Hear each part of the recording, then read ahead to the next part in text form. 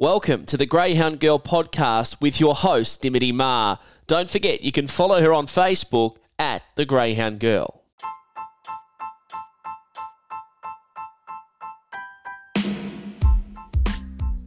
Hi everyone.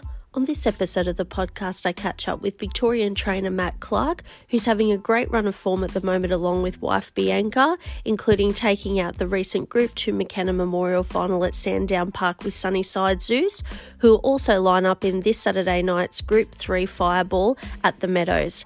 We had a chat about how he got started in greyhound racing and of course some very helpful advice for anyone looking to pick up the lead and collar. I hope you enjoy this episode. Start with, I just want to rewind back to your Group 2 McKenna Memorial win. I mean, obviously, box one is always advantageous in these sorts of finals, but you still got to get the job done, and that's exactly what he did. Yeah, look, he's a box one bandit, and I thought he's a really good run the week before behind Hector Frawley, and, if he'd have drawn inside Hector Frawley the week before, he mightn't have beaten him, but he might have got a little bit closer. But once he drew the inside box, I gave him a really good show. Yep. How did you feel in running? You saw the sort of person that gets a bit nervous or excited, or just sort of wait and see what happens? Yeah, no, I pretty much take it as it goes. But I get a bit passionate when they come around the second time, just kicking them home.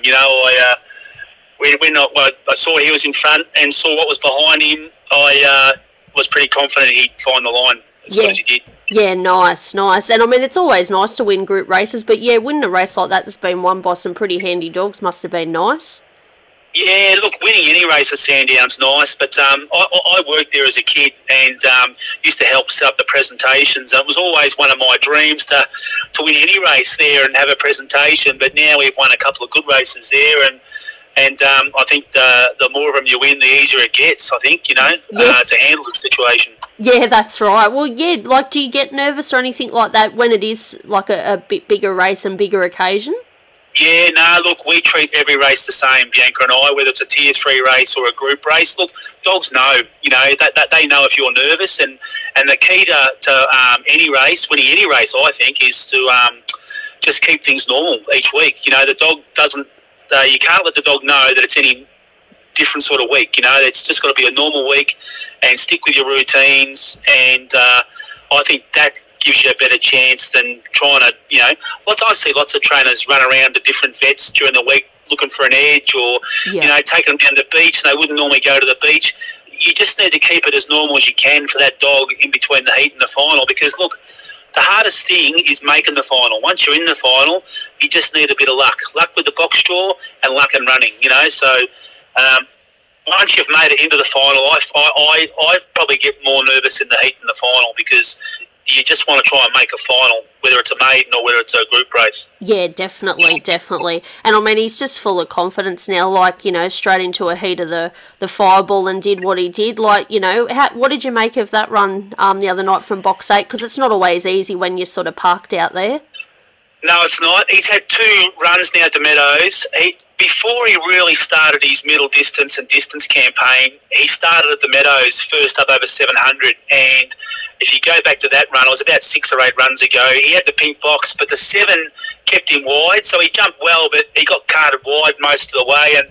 And he got beat by Play Nice. And Play Nice went on the week after to go up and win a heat of that $1 million distance race in Sydney. Yep. So I saw a lot of merit in that run. The owner didn't. He was a bit sceptical whether he's going to get the distance or not, so he sort of requested that we just keep him to the middle distance for a while, which we did. We went back to the middle distance, and look, I've had stayers in the past, and I see other people, and I always like getting the stayers up there while they're in form. You don't want to have a dog that you think might stay, but you keep smashing around over 500, and they're down on confidence, then you step them up. I wanted to get these dogs up to the distance and with winning form, So, look, they're only babies, him and his sister, and this time next year I hope that they're in Brisbane for the big carnival, but they're doing everything they need to do at the moment, and like I said, I've got them up to the distance in form. I haven't gone up there out of form trying to reincarnate them. They're sort of still on the way up. They haven't touched the ceiling yet, I don't think, either of them. Yeah. Well, I was just going to say, Sunnyside Joe. I mean, good stayers are hard to come by these days. But like you said, if you've got a couple of handy ones coming through, and yeah, she's ticking along nice as well. Yeah, look, they come from a good line. They both trace back to Dennis Barnes's line in Sydney. So it's no fluke that they have got ability. And Joy Renke, the breeder, she's she's had a lot of success breeding litters with this line, and we got them as pre-trainers, these two, and they've just taken everything in their stride, the two of them. So yep. Yeah, nice. Now you've got box 2 in the final with Sunnyside Zeus. Happy with that draw that he's closer to the fence? Yeah, I am. Look, he's no good thing, and I don't think we can beat the favourite.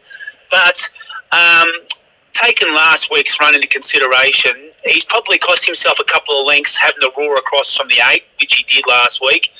I think being drawn immediately on the inside, he's going to have a little bit of an advantage. And look, in these sort of races, dogs like him and his sister who sort of steer to the front early, all you need is a bit of luck behind you, and I'd rather be out in front in clear air than having to sort of negotiate 4 or 5, 6 dogs from behind, So yeah. I think he's on the right side of Untapped. I think he finds the front, and it just, like I said, I think he'll definitely lead, but I would expect Untapped to pick him up going through the catch and pen the first time if she gets a clear run, Yeah. But should she not, I can see the scenario where he's 4 or 5 in front of the winning post the first time.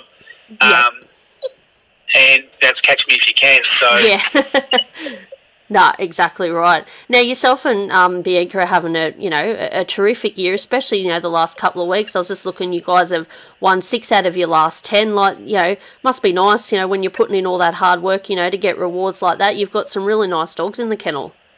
No, we have, but, I haven't told many people, but we've had awful problems the last 12, 18 months with a neighbour next door. And, look, we bought our property, and it was an existing dog property for 41 years prior to us buying it, but they never had a permit. So we hadn't had a problem the first 5 years through Catch the Thief playlist and Kuro Kismet, and then for the last 18 months we've had a problem with the neighbour next door, and it only got sorted out probably about 12 runs ago. So since all that's been sorted out, we're in better mindsets, Bianca and I. We're not doing anything different. It's just that I think, when you're got the weight off your shoulders a bit, the dogs seem to go a bit better, So yep. we're really excited. We've got some nice pups coming through. Some we've bred ourselves. Some we've got some good established clients in the kennel now that have got some nice pups coming through. And and they're patient. That's the biggest thing. Owners need to be patient. We waited 30 years to get our first group winner. Some people think because you've won the group races, you can work miracles with some dogs, We're just having a very good run. I understand the big wheel turns, and we've got bad dogs in our kennel just like everyone else. We race tier 3, we race everywhere. Wherever we can win a race, we go. But we're just having a good run at the moment, and we're certainly not taking it for granted. Yeah, nice. Any in particular, other than the ones we've already spoken about, that think are going to sort of go on with it? I've got a dog in our Healesville on Sunday called Mandingo, and I've had big raps on him right from the word go.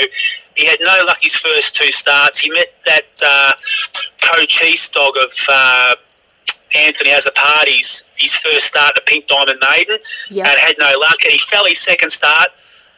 He's had a month off, and he won really impressively there last week at Healesville, and I expect him to go well again this week. He's a really smart pup we've got coming through. Yeah, nice. Now, quickly just take me back, Maddie. How did you first get started in dog racing? As like you just said, you've been doing this for 30-odd years, but where did it all start for you? Well, I've been in it. I'm 50 years old. I've probably been in it for 38 years. My dad had a good bitch in the 70s called Miss Baines. He owned it, and his brother trained it. His brother was a really good trainer in his own right. Dad and his brother travelled around Australia with Rod Deacon picking out pups. And Rod Deacon was an industry leader in breeding, a pioneer in breeding down here in Victoria. And Dad's always had an interest. I got an interest. I used to go around and help his brother out as a kid, and just got into it that way. I used to work at the tracks, and long story short, I got my trainer's license at 17 instead of 18 here in Victoria. I told a couple of white lies, and those days you got your license by going and having an interview with the stewards. Yep. And my dad worked at the track himself, and he used to go into the stewards' room prior to the meeting and check the scratchings off with the stewards. And we teed it up the week before that next week's Matthew's birthday, and he wants to get his trainer's license on his birthday. We just failed to mention it was my 17th birthday, not my 18th birthday. So the plan worked good. My poor father told the first lie of his life. He's a real straight person, my dad, but he went with it all. And I was training for about 6 months before I got found out, and I had to give back all my prize money. And no! And I used to work at Sandown as a kid, and I got disqualified for 6 months. And I was only 17, and I didn't understand what disqualified meant. So I got disqualified on the Monday, and on the Thursday night I went to Sandown to work like I normally would. And the chief steward said, "You can't be here, you've been disqualified." So I was prepared to get out of dogs and give it away. And John Stevens, who was the CEO of Sandown at the time, he put up the $150 appeal deposit and went and got me off.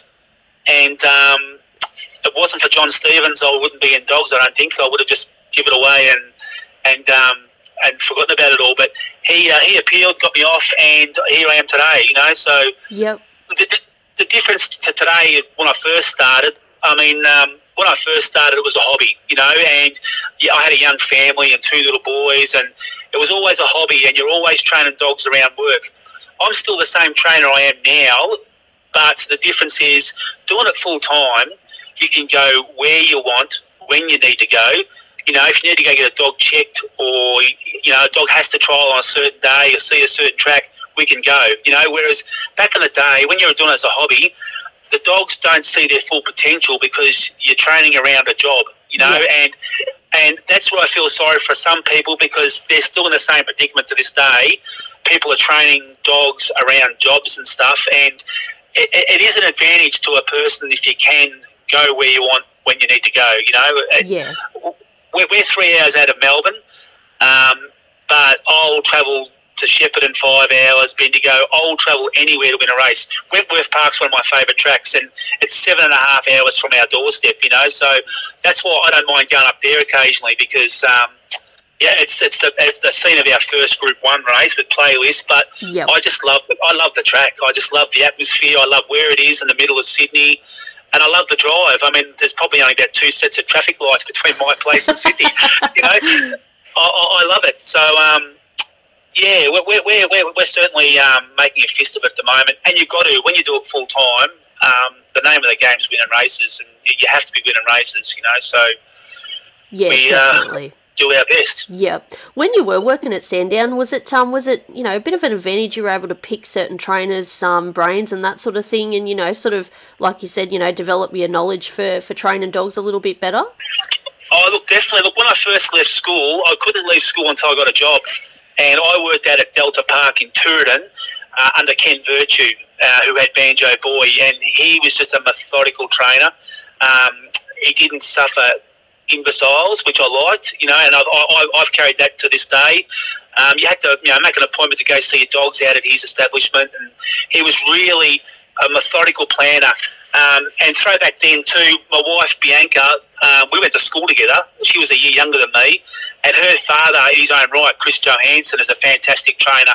Yep. And I used to look after their place when they go to Warrnambool for the carnival Christmas, and Chris, I learned a lot of Chris when I was younger too. I never told him to his face, but he was a great, and still is a great trainer. But, you're only as good as the dogs you got in your kennel.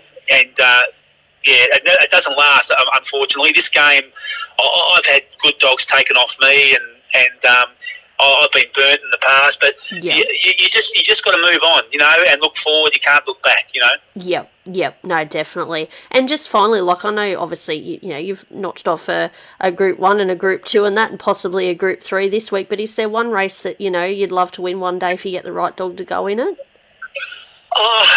The Melbourne Cup is everyone's thing. Sandown for mine is the greatest track in Australia, and I think the Melbourne Cup's the greatest race. It draws the best dogs from all over the country, and now we're getting dogs from New Zealand. Yep. And I think that's the pinnacle. It's something I've held close to my heart my whole life. Sandown. It's close to my family's heart, and just to win the Melbourne Cup would be just out of this world. What do you like with your celebrations? Are you a celebratory man? Like, could we see a bit of crowd surfing or something like that? No, and that's one thing I'm guilty of, is not celebrating the wins. Everyone tells me, I don't celebrate the wins, because you're always thinking about the next race. That's right. Yeah. The minute that dog crosses the line, you can't afford to celebrate, because you're worried about the dog's recovery. You're worried about getting them home in the best possible way, and you're worried about that next start. How are you going to get there? Well, what have I got to do tonight to get to the next start? So I think that makes you the trainer you are, is that you've got to put the dogs first, and I'm guilty of doing that a lot. I put my dogs first, but you've got to. At the end of the day, they pay the bills. I haven't got solar power at home, but I tell people I've got 23 solar panels, and that's the dogs, because they pay for the electricity. We've got ducted heating and cooling in both sheds, and they run at 17 degrees through the night, and they've earned it, because at the end of the day, they pay the bills. So quite often we sit in the house shivering while the dogs are out in the shed nice and warm, but you've got to keep things in perspective. They pay the wages, so we love our dogs. Thanks for listening to this episode of the Greyhound Girl podcast, and for your ongoing support of not only this podcast but of greyhound racing in general. Remember, you can follow Dimity at the Greyhound Girl on Facebook.